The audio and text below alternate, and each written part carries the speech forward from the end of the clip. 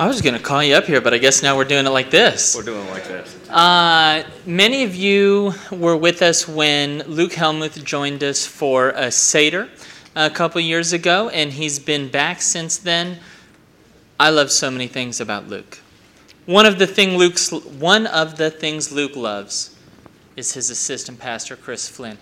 As Patrick and Ann take Michaela back to college, it's our privilege and pleasure to sit here and have the word exposited to us by Pastor Chris. Thank you. Thanks, Rob. You may not like anything I have to say. And my tablet chose that moment to decide it was done, so. Is that not always the way it works? So I've been told I need to clue in when and where. This would be a great time. We're actually going to be in Revelation chapters 2 and 3 today. I am very grateful for the opportunity to be here. I don't stand behind this, so hopefully that's not going to mess up broadcast or anything, mostly because I'm short and I feel like I just can't read. So I do a lot of dancing around. I'm sorry about that, but it's just part of me. As Rob said, I'm from Calvary Chapel Hutch, and I'm very greatly blessed to be here. Doubly so because I am usually very busy during service, and I don't have the opportunity to sit and enjoy worship with my wife very often. So this is very nice indeed. Calvary Chapel, one of the things I like is they're all different and they're all the same. It's all family, right? And you can go to a Calvary and generally have an expectation of how things are taught or what is taught and things like that. One of the things that I find that we're greatly blessed with in Calvary Chapel especially, and I know that it's true here because you all have recently gone or are going through Isaiah or are going through Jeremiah. I don't remember. One of those you've just finished and one of them you're going through. But in any case, Pastor Patrick does not neglect prophecy, and it's a great blessing to not neglect prophecy, to have the entire Word of God opened up to the congregation. And that's a huge blessing. If you're not aware of that, just take my word for it, because it's not that way at a great many churches. But the question then becomes, if it's so important, and I say that, then why study prophecy? What makes prophecy so important? Well, first of all, God thinks it's important, right? He thinks that, and we know that because almost a third of the Bible is prophetic in nature. Many of those prophecies have already been fulfilled. Many or some are yet to come, and probably in the near future if we're to be honest about where we're at. It gives us confidence. This is another reason that prophecy is important. It gives us confidence to know that God is in control. One of the worst things is fear of the unknown, right? We're told so many times in Scripture, my memory may fail me, but something like 365 times in Scripture, do not be afraid, or some variation of do not be afraid. Well, why does he have to tell us so many times? Well, probably because multiple times a day we're afraid of something. Even if it's a temporary or a brief or an unrealized fear, it's a nervousness or a fear. And God says, don't be afraid. Prophecy helps us to not be afraid. It gives us confidence in the future, and it takes away that greatest fear, which is that fear of the unknown. And most importantly, prophecy is how God proves himself to us. That's how he proves his existence, right? If he can tell you in exacting detail a prophetic vision, and then it is fulfilled in exacting detail down to the letter of what was said, then you know that he is the God of the universe, that he created everything, that he's in control of everything, and that includes past, present, and certainly future. So prophecy is a wonderful thing. I enjoy prophecy because I can get bogged down in the rest of Scripture and sometimes get bored, if I'm going to be honest. You get into Leviticus, don't we get a little bored? Deuteronomy, things like that, right? But you open the prophetic word and you go, wow, I really want to make some sense of this. And then you look at it and you go, okay, well, this is kind of difficult to understand too, right? Sometimes it can be because it's yet in the future. We don't know what the future holds. 10 years ago, 20 years ago, the things of the internet, like Twitter and things like that, wouldn't even be a thing, right? But here we are today, and it opens up our eyes, and yet God still knew about all of it. It's not a surprise.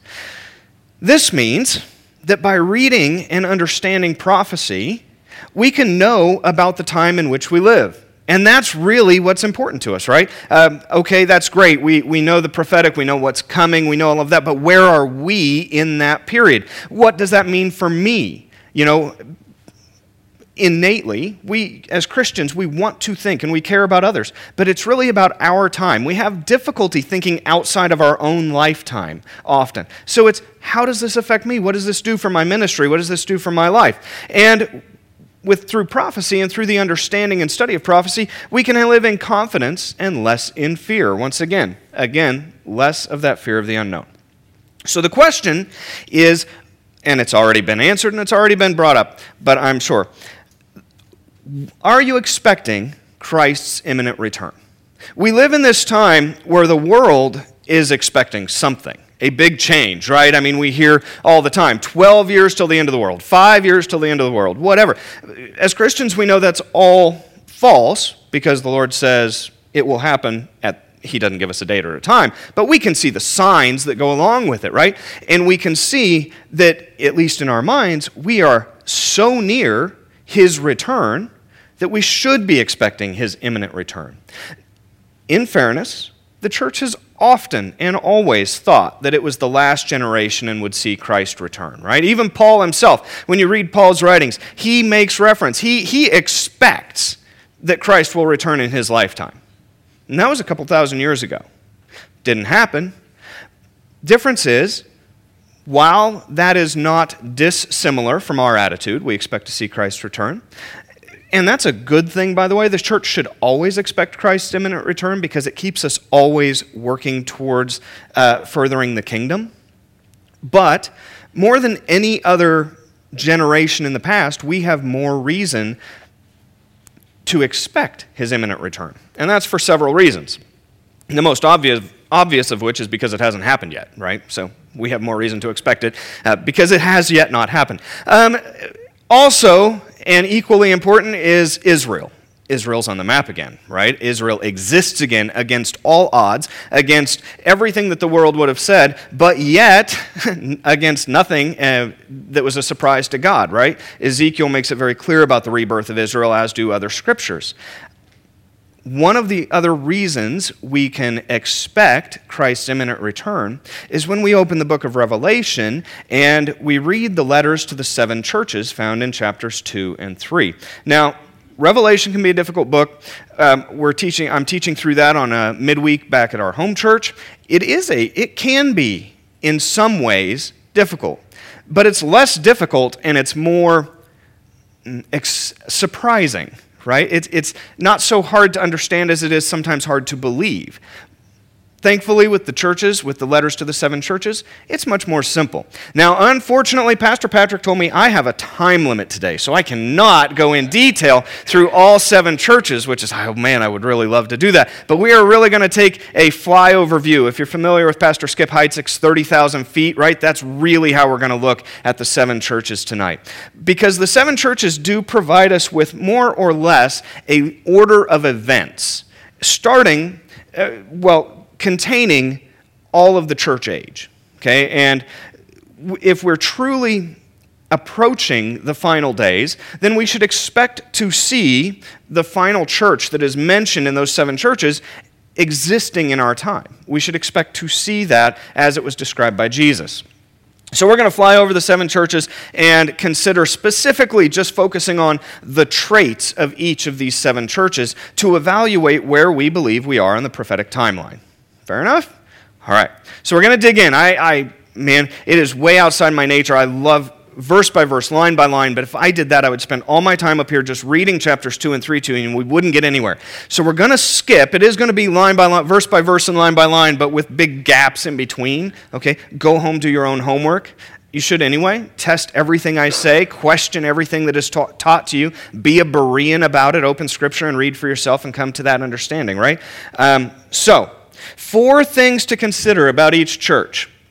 Now, I know, I can count. I understand. I was in the service, Navy, and I was a long-time law enforcement officer. It didn't mean I can't count. I got it. I say 4 things, and there's only 3 things listed, right? We'll get to the 4th one. I didn't lose my mind just there, okay? 4 things to consider about each of these churches that we're going to discuss, and that is that each church is a historical church. It did exist, okay? There was an actual physical church building in this city that they're talking about sometimes multiple church buildings in that city, but in any case, that church did exist in a place and time. The second way to consider these churches is that they represent a period of time within the church age. And the third way that we're going to talk about right this second is they represent a type of church found regardless of the period of time within the church age. I'll explain that a little bit better as we get into it, but this is kind of the overview of what we're going to be talking about. So the first question to answer is, what is the church age? And the church age, simply put, at least the way I'm going to refer to it, is the period beginning with Pentecost and the pouring out of the Holy Spirit and ending with the rapture of the church prior to the tribulation. If you are not a pre-trib rapture believer, we can discuss, and I can tell you why you're wrong later. I mean that out of love, absolutely, but no, I'm joking in some ways. But the fact it's not a salvation issue. I get it. But the fact of the matter is my belief is in pre-trib rapture, and that's what I will support, and that's what I'll teach. Okay. So beginning with Pentecost, ending with the rapture of the church, then rolls in the tribulation. Quick note.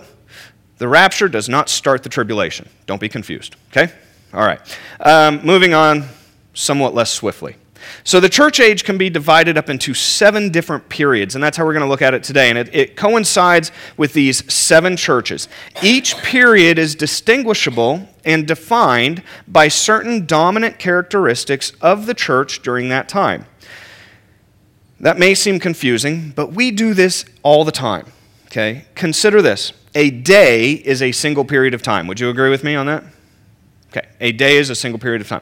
Now, if you're in Israel, the day starts at a different time than it does here, right? At the sunset, that's when day starts, or the next day starts. A day can be divided into specific periods of time. Specific and yet still somewhat vague. How much light or what events are happening, etc., kind of define what that period is. Consider this.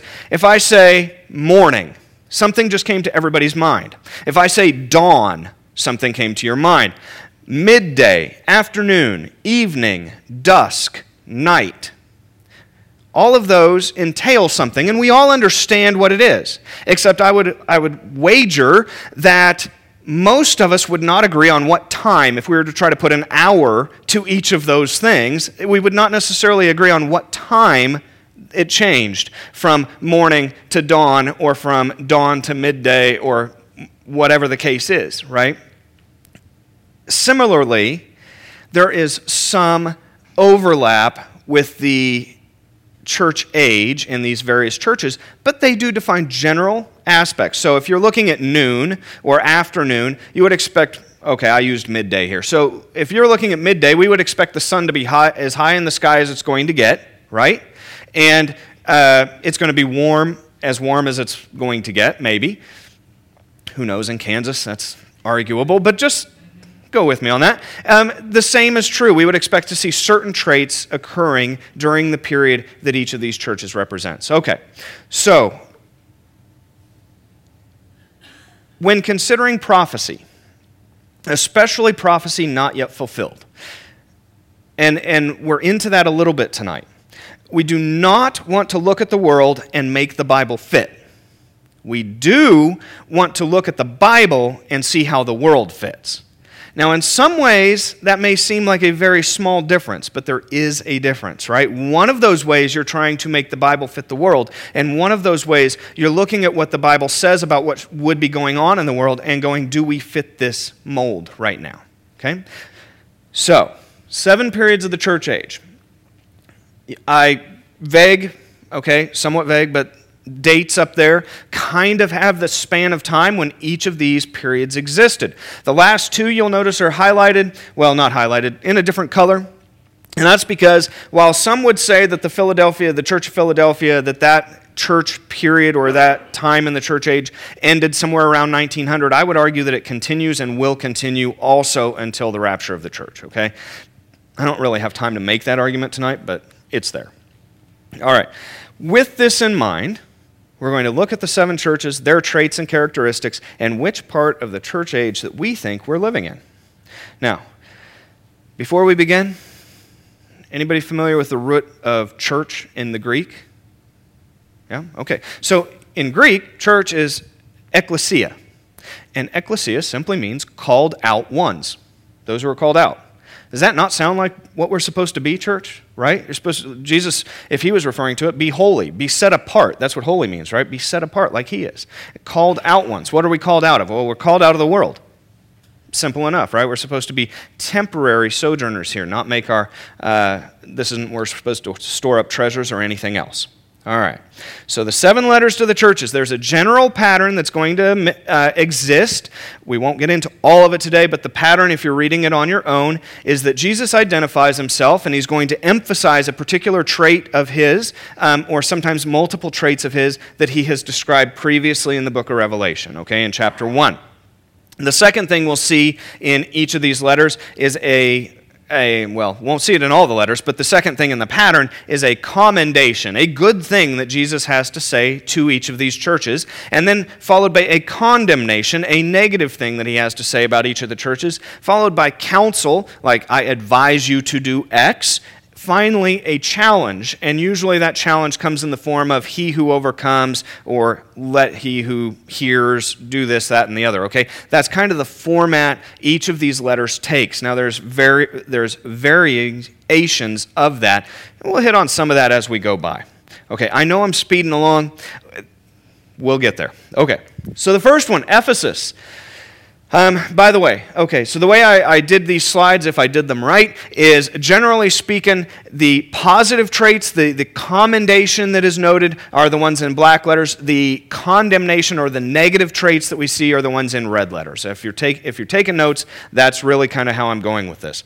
So let's go ahead and read chapter 2, verse 1 through 4. And it's a little more than we will normally do, but I like to set the pattern here. To the angel of the church in Ephesus write, the one who holds the 7 stars in his right hand, the one who walks among the 7 golden lampstands says this, I know your deeds and your toil and your perseverance, and that you cannot tolerate evil men, and that you put to the test those who call themselves apostles, and they are not, and you found them to be false. And you have perseverance and have endured for my name's sake, and have not grown weary. But I have this against you, that you have left your first love.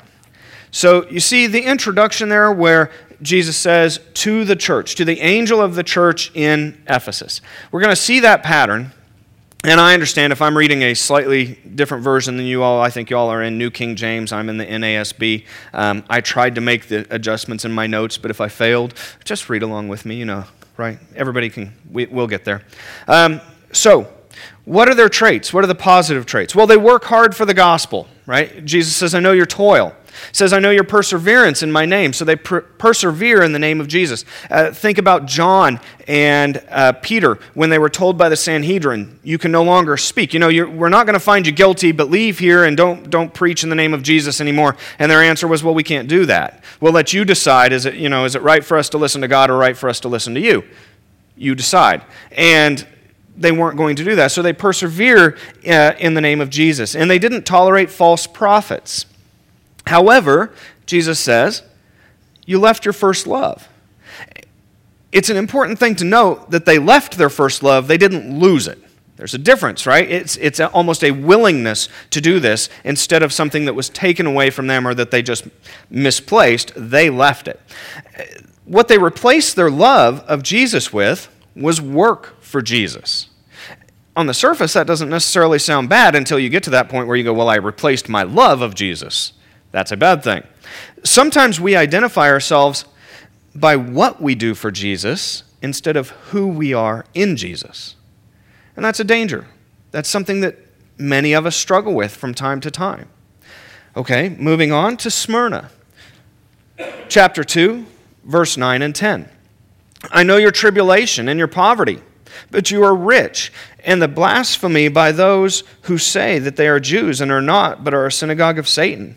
Do not fear what you are about to suffer. Behold, the devil is about to cast some of you into prison, so that you will be tested, and you will have tribulation for 10 days. Be faithful until the end, and I will give you the crown of life.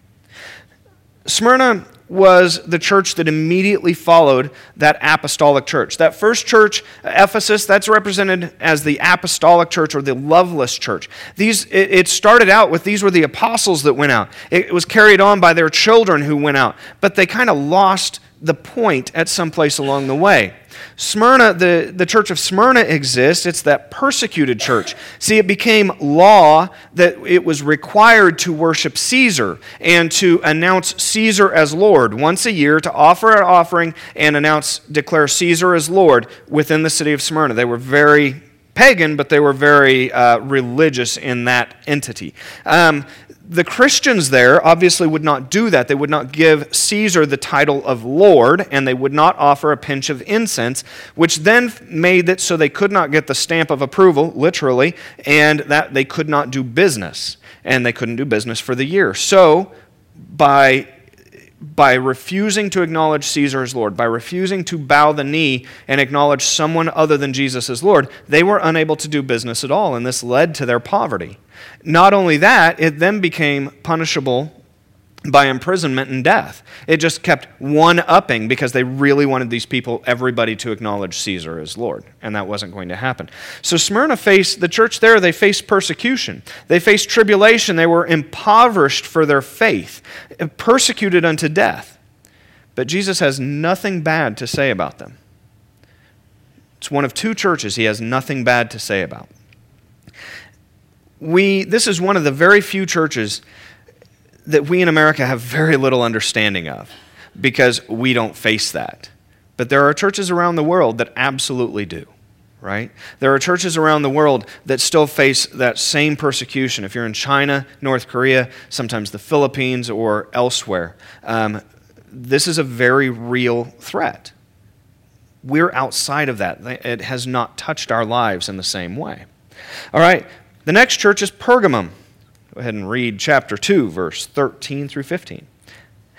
I know where you dwell, where Satan's throne is, and you hold fast my name and did not deny my faith, even in the days of Antipas, my witness, my faithful one, who was killed among you where Satan dwells. But I have a few things against you. But I have a few things against you, because you have there some who hold the teaching of Balaam, who kept teaching Balak to put a stumbling block before the sons of Israel, to eat things sacrificed to idols and to commit acts of immorality. So you have also some who in the same way hold to the teachings of the Nicolaitans. All right, don't have time to get into who the Nicolaitans were, but you've read about them in the past probably, you've heard about them in the past. Not a good teaching. The Lord really doesn't like it. Pergamum, where is it? Well, they lived in Satan's stronghold, or in his capital, where Satan has his throne. So you immediately get this idea of the spiritual weight, the spiritual persecution. Have you ever gone into a town or even into a place where you just feel the spiritual weight on you, and all you can go is, man, my spirit just wants me to tell me, get out, right? I mean, imagine living in that on a constant basis. And the Lord recognizes that that's where these folks are. And he says, but even despite where you live, even despite all the pressures that must exist, you hold on to the name of Jesus. You don't deny Jesus' name, and you held on to Jesus himself. But they allowed a corrupting influence in through false teachers. That reference to Balaam and Balak, if you're familiar, that's the story where the donkey ends up talking, right? This is Balaam. So Balak really wants to curse Israel. Balaam keeps trying to curse Israel, but the Lord won't let him. Instead, he keeps blessing Israel. So finally he says, hey, I know how you can defeat Israel. You just have to corrupt them. You have to get them away from their God. And the way you do that is you go in and you intermarry. So he taught them to sin. Effectively, he brought them into sin, and that was a bad thing. I really like the story of the donkey. We don't have time to go into it. But in any case, that's what's going on with this church. Now, through history, this is the early Catholic Church, okay? It's nothing bad. I'm not saying anything bad about the Catholic. We're going to talk Reformation churches here in a little bit. It's not anything I'm talking bad about those specific churches, just recognizing what church was mostly in power or effective during that time, okay? Notice the Lord says, I know it's a tough place to live. I know the good things, okay? So before we get all quick to condemn something, we need to look at all of it. The Lord is not condemning everything, right? Okay. Moving on to Thyatira. Chapter 2, verse 19 and 20. I know your deeds, and your love, and faith, and service, and perseverance, and that your deeds of late are greater than at first. But I have this against you, that you tolerate the woman Jezebel, who calls herself a prophetess, and she teaches and leads my bondservants astray, so that they commit acts of immorality and eat things sacrificed to idols. Jesus has a lot of positive to say about this church. And again, this is going to be a continuation. This is what I would call the late Catholic Church, at least late at that period. I suppose now would be later, but just work with me, right? You get the idea. We had the dates up there earlier, that period of time. Anyway, Jesus says a lot of good things. I know your love, your faith, your service, your perseverance. And not only that, you're doing all of these things even more now than when you first started. In other words, when you were on fire for Jesus and you were doing all this, now you're even doing more. However, you tolerate a false prophetess, and that led many astray. Remember, a prophet is one who claims to proclaim the word of God. In ancient Israel, they were to be stoned if they were fallen false, right? But this prophetess, she's teaching much the same as the last condemnation. She's teaching the church or she's probably saying that the immorality is okay. Because if you look at the history of where Thyatira was, they had one of the temples that was focused on debauchery and sexual sins and things like that. And she was probably telling them, hey, this is okay to still do this life over here and still call yourself a Christian, right? It was giving that blessing to things that shouldn't be blessed off effectively. All right. Sardis is the next one. Chapter 3, second half of verse 1. So the first half, to the angel of the church in Sardis write, he who has the 7 spirits of God and the 7 stars say this, I know your deeds, that you have a name, that you are alive, but you are dead. Now some would argue that I know your deeds, that you have a name, that you're alive, that's the positive. I don't think it is. I think this whole phrase, this whole sentence has to be taken as one. You have a name that you're alive, but you're dead. So what do we know about their traits? Well, they look like a good church, right? They're doing the actions of church, and yet spiritually they're dead. I told you we'd get to the Reformation churches. This is the time period that covers the Reformation churches. Remember, they came out of the Catholic Church and they were going to do all this great stuff, but Jesus identifies them as, hey, you say you're Christians, but you're dead. I'm not picking it. This is what the Lord says, right? And I'm not trying to pick on any in particular. This is what God says. Moving on to Philadelphia. Oh, notice Sardis is one that I would say has no positive. File that away. There's 2 that have no negative mentioned against them, and there's 2 that have no positive mentioned for them. Philadelphia, chapter 3, verse 8 through 10, and actually 8 through 11. And this is probably one most of us are familiar with. We like this one, right? I know your deeds. Behold, I have put before you an open door which no one can shut, because you have a little power. Or I think in your versions it says because you have little strength, right? And you have kept my word and have not denied my name. Behold, I will cause those of the synagogue of Satan who say that they are Jews and are not, but lie. I will make them come and bow down at your feet and make them know that I have loved you. Because you have kept the word of my perseverance, I also will keep you from the hour of testing, and the hour which is about to come upon the whole world to test those who dwell on the earth. I'm coming quickly. Hold fast to what you have, so that no one will take your crown. Philadelphia, they have a little strength. Now that can be in reference, it's thought to be, there's a disagreement about what that means. You have little strength. Does that mean that they have little influence, as in power, as in little effect on the things around them? Or is it little strength, as in exhausted? I'm tired. I think it's the second one. I think it has more to do, but both things can be true. Oftentimes, especially in the book of Revelation, we can find that multiple things are true at the same time. I mean, that's what we're discussing with the 7 churches, right? There's 4 different ways we can apply that to our lives or to our study of Scripture. So it could mean and probably in my mind does, mean that they're exhausted. They have little strength left. They're tired. Why? Well, because they've kept Jesus' word. They didn't deny Jesus' name.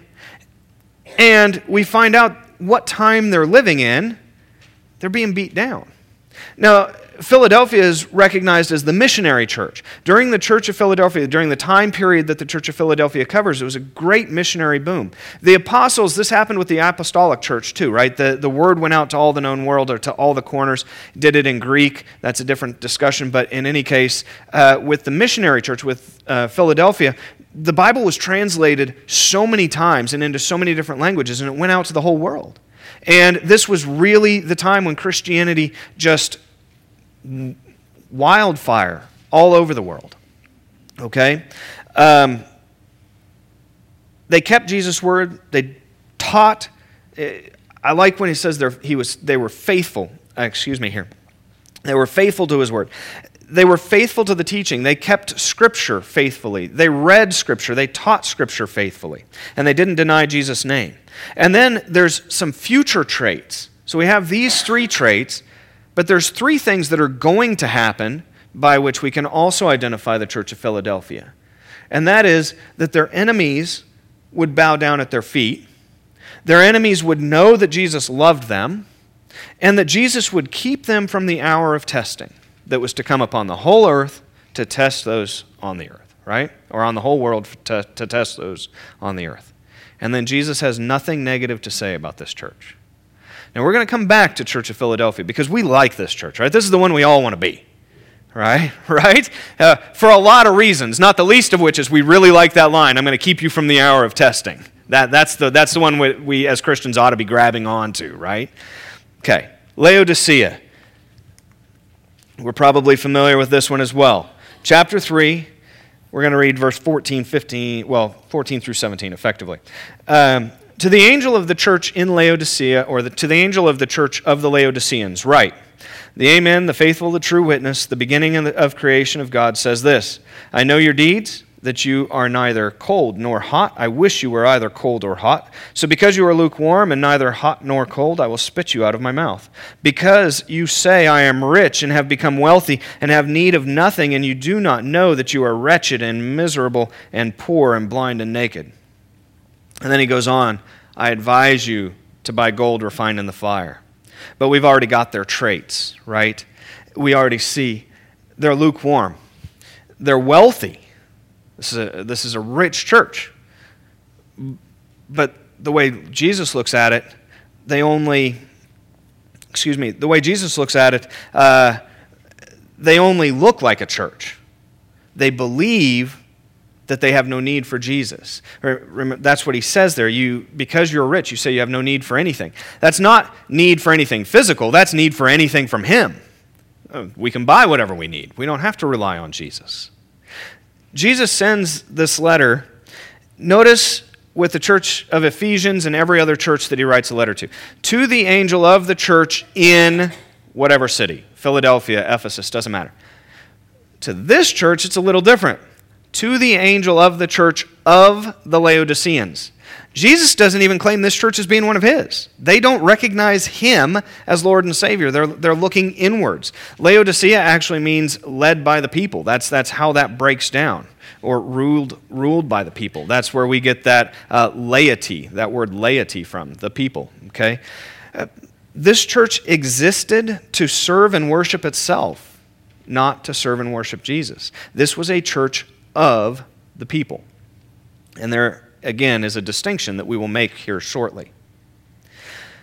So we've gone through the 7 churches very briefly, very much a flyover, but we've gone and we've looked at each of their traits. So the question becomes, what traits and characteristics do we see prevailing in the church at large today?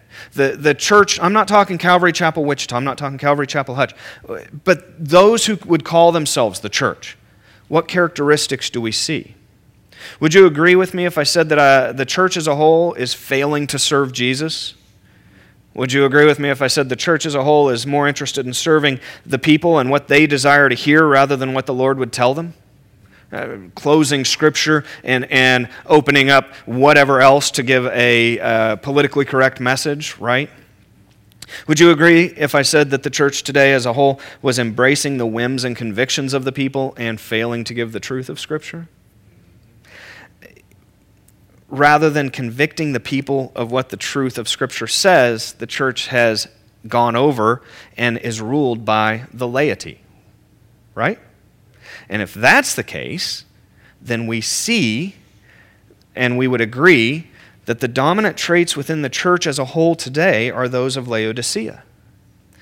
And if that's the case, this means that the end of the church age is very near, right? That's the last church mentioned. That's the end of the church age. The next thing that happens in the book of Revelation after chapter 3 is John being raptured himself to the throne room of heaven. We can take that pattern and apply it to what we'll experience. The rapture is the next event, which means what we probably all want to know and we probably want to believe is that we're part of the Church of Philadelphia, because that's where that "I'll rescue you from that hour of testing" comes from, right? And this is why I think that the Church of Laodicea and the Church of Philadelphia exist at the same time, because the Church of Philadelphia, if it had ceased existing as a impactful church, there would be no reason for Jesus to say, "I'm going to save you from that hour of testing," right? It would just be, well, Laodicea's here, and guess what? They're going to get tested. I mean, instead, Jesus makes a distinction. The world, the church as a whole, is ready for the world, well, ready to accept the things of the world, more than they already are. So the question then is, what is the church? Just in general, what is the church? Somebody. I actually do want answers. Huh? I heard it. Body of Christ, absolutely. So the church is the body of Christ, made up of people, right? The church is people. Pastor Patrick's probably said that once or twice, would be my suspicion, because he said it once or twice to me. The church is people. The church is you and I, right? It's not of people like the Church of Laodicea, but it is made up of us. It is people. So the fourth thing then to consider about each of the 7 churches has to do with the people, because that's what really matters, right? It's not what does our church believe. It's not what does Pastor Patrick believe. Not what does Pastor Rob believe. It's not any of that. It's what is my relationship? What do I believe, and how does it affect me? So the fourth thing of the 7 characteristics that can exist within a church, it's the 7 characteristics that can exist within Christians. You may sit in a church that is defined by the characteristics of the church in Philadelphia, and yet in our heart may sit and be a Laodicean. Now, I'm sure that's not anybody here. I'm just saying that I'm giving the example, right? The possibility. Because we need to make it personal. See, salvation that comes from a relationship with Jesus. Salvation is not based on, there is no corporate salvation. It's not based on what church you attend or what your family heritage is. And you know that. It's based on what's your relationship with Jesus. Jesus calls, even in these letters, he calls to the individuals. If you continue on reading through the letters, in those that he has condemnations for, he says, to he who overcomes, or things like that. He's calling them and saying, hey, repent. He's calling out to his individual people. The church may not be doing what it's supposed to do. But in each of those churches, there are people who still know Jesus, even in Laodicea. Salvation comes from a relationship with Jesus. And if escaping the hour of testing is what we want to do, then that requires a relationship of Jesus as well. So you may sit here in Calvary Chapel, Wichita, and you may be sitting in a church that is represented by the church in Philadelphia. But what church is represented in your life? That's the question to ask, right? Ephesus, are you going to be, I know I'm running out of time. Are you going to be, so here's the application. Are you going to be about the work of the church, but lost your love for Christ and fire for Christ, lost your love for those that he loves? That's Ephesus. Is that what's in your life? Do you have that I love being in church, but I really don't love who Christ loves. Who does Christ love? That's the question. Who does Christ love? Everybody, right? Love your neighbor as yourself. Who's your neighbor? Absolutely everybody, even the ones I don't like. How about, are you going to, like Pergamum and Thyatira, are you going to be loving Jesus but allowing things or activities to become idols, allowing people to influence you and tolerate those things that he hates, that Jesus hates? How about Sardis? Are you going to go through the motions of being a Christian and yet still be spiritually dead inside? Laodicea. Are you going through the motions of church, but you've lost your everyday reliance on God, trusting in your own ability instead of his grace and mercy? These are questions, and this is that personal nature. If you want the blessings of the church in Philadelphia, then you have to develop its characteristics, right? That's a reliance on God, not on your own strength. That's faithfulness to his word, putting aside the idols and indulgences, embracing the name of Jesus, sharing that name and the gospel with others. If this is already you, that's great. Keep it up. Hold on to what you have, Jesus says. Hold fast to what you have, because he's coming quickly. But if, like many of us, you struggle and you find yourself better described sometimes by one of the other churches, well, there's good news. There's still time. The day isn't over yet. You're still here. You still have the capacity to make decisions. And just as Jesus called to his faithful in each church, he's calling to each of us, encouraging us to live, to live with him and for him, encouraging us to rely on him, encouraging us to emulate the church in Philadelphia in our personal lives. Living the traits of the church in Philadelphia begins with the gospel, the good news. That's all the gospel means, right? Good news. When you became a Christian, you became a minister for Jesus. I know. It terrified me too. It's like, I can't take this out of here. I can't go out and tell people. I can't talk to other people. I can't do that. And here I am, okay? The fact is that you do have a ministry. You do reach people that no pastor is ever going to reach. You come in contact with them every day in your workplace or wherever it is. And you have a connection with people that nobody else does. Somebody in your life you have that connection with, and you may be the way that they get the gospel. I have a police background, as I mentioned, and one of the most effective ways for me to imagine the gospel, the good news in this story, is thinking about a courtroom. In a courtroom, you have a judge. He sits in a really high-backed desk, right? And next to that, you usually have a witness stand, and then in front of the judge's stand, you have on one side a table, and the prosecutor sits, and on another side and another table on the opposite side is where the defendant sits. And sometimes the defendant is a fool and defends himself. I'm sorry, but that's the way it is in court. You really want an attorney to defend you because they do a much better job. They're hired. They know how to do it, right? Well, for the gospel, the good news, this is how it works. You're in court. Now, you've been in line. You're waiting in the docket. You see three people. There's people ahead of you. There's people behind you, and they're all waiting to see the judge. And the guy ahead of you goes up, and he sits down in the defendant's seat, and the prosecutor is Satan, and God is sitting in the judgment chair. And the prosecutor just starts laying in with all these things, because God has said, hey, the judge says, you're accused of X. And the penalty for this, if you're found guilty, is death. And the prosecutor is going off. He's just listing everything this person has ever done in their lives. And the prosecutor finishes, and the judge says, what do you have to say for yourself? And this guy ahead of you who's defending himself stands up, and he goes through all his life, and he's trying to give all the good things he's done. And the judge says, yes, I understand you've done that. It's not enough. Guilty. And the bailiff takes him out. And you're up next, and you're terrified, because you're standing and you're going, I just saw what happened. And you sit down, and the judge says, you're accused of X, and it's guilty of death. Guilt means death. Prosecutor starts in, and you start hearing everything in your life that you've ever done wrong, everything that you've ever said, everything that you've ever thought, everything that you've ever done wrong in your life, starting at the youngest age until the moment you passed into eternity.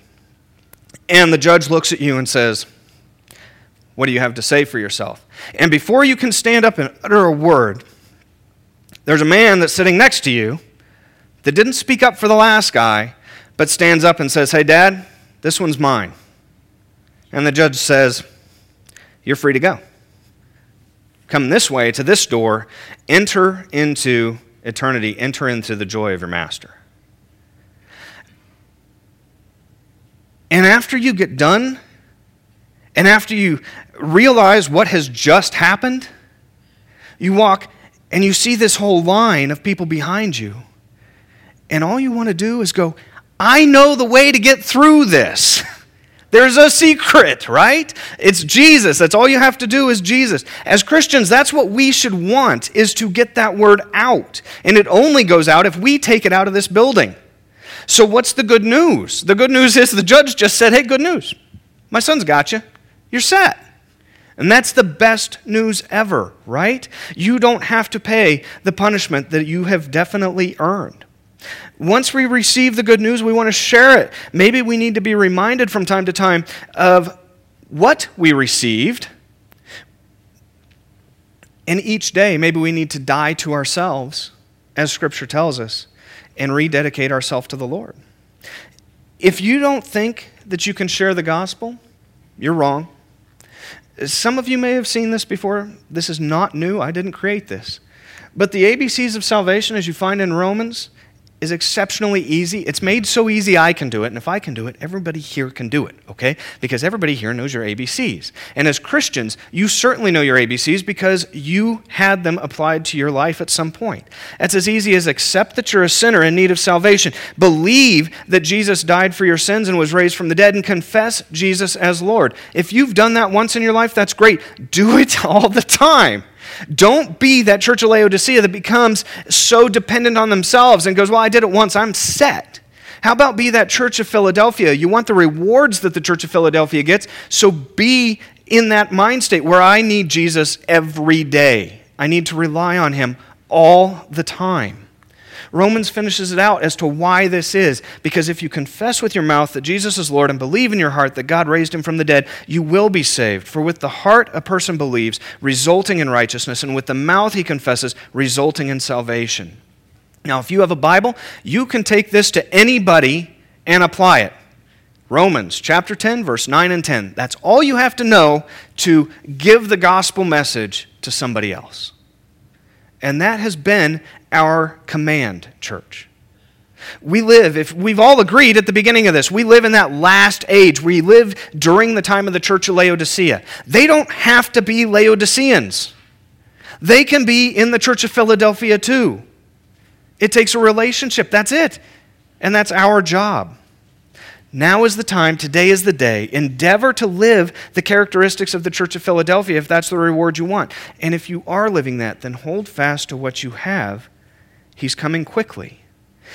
Don't be discouraged. God appointed you to live in such a time as this.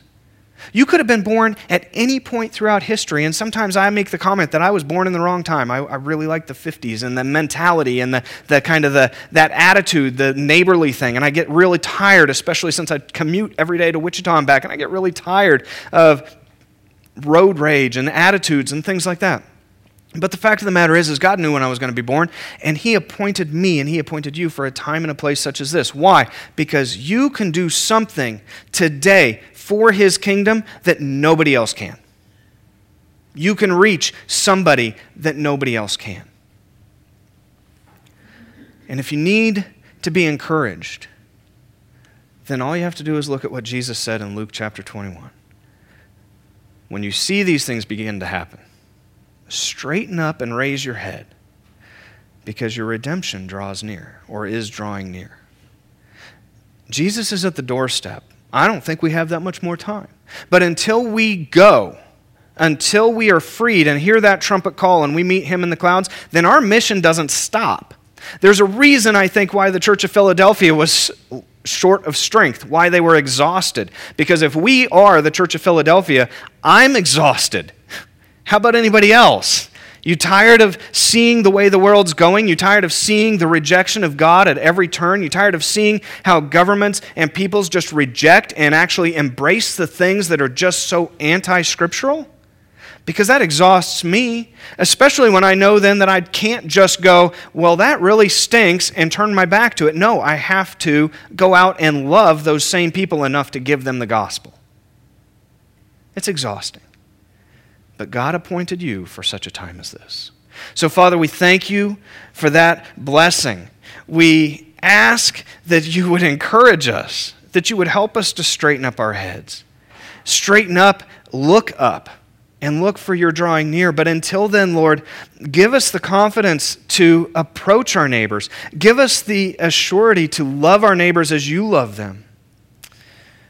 Help us to spread that gospel, that good news that you've given to us so freely, that we would not be selfish about it and try to hide it, that we would not be too intimidated by what they may think of us. Instead, we should be more worried about what you think of us.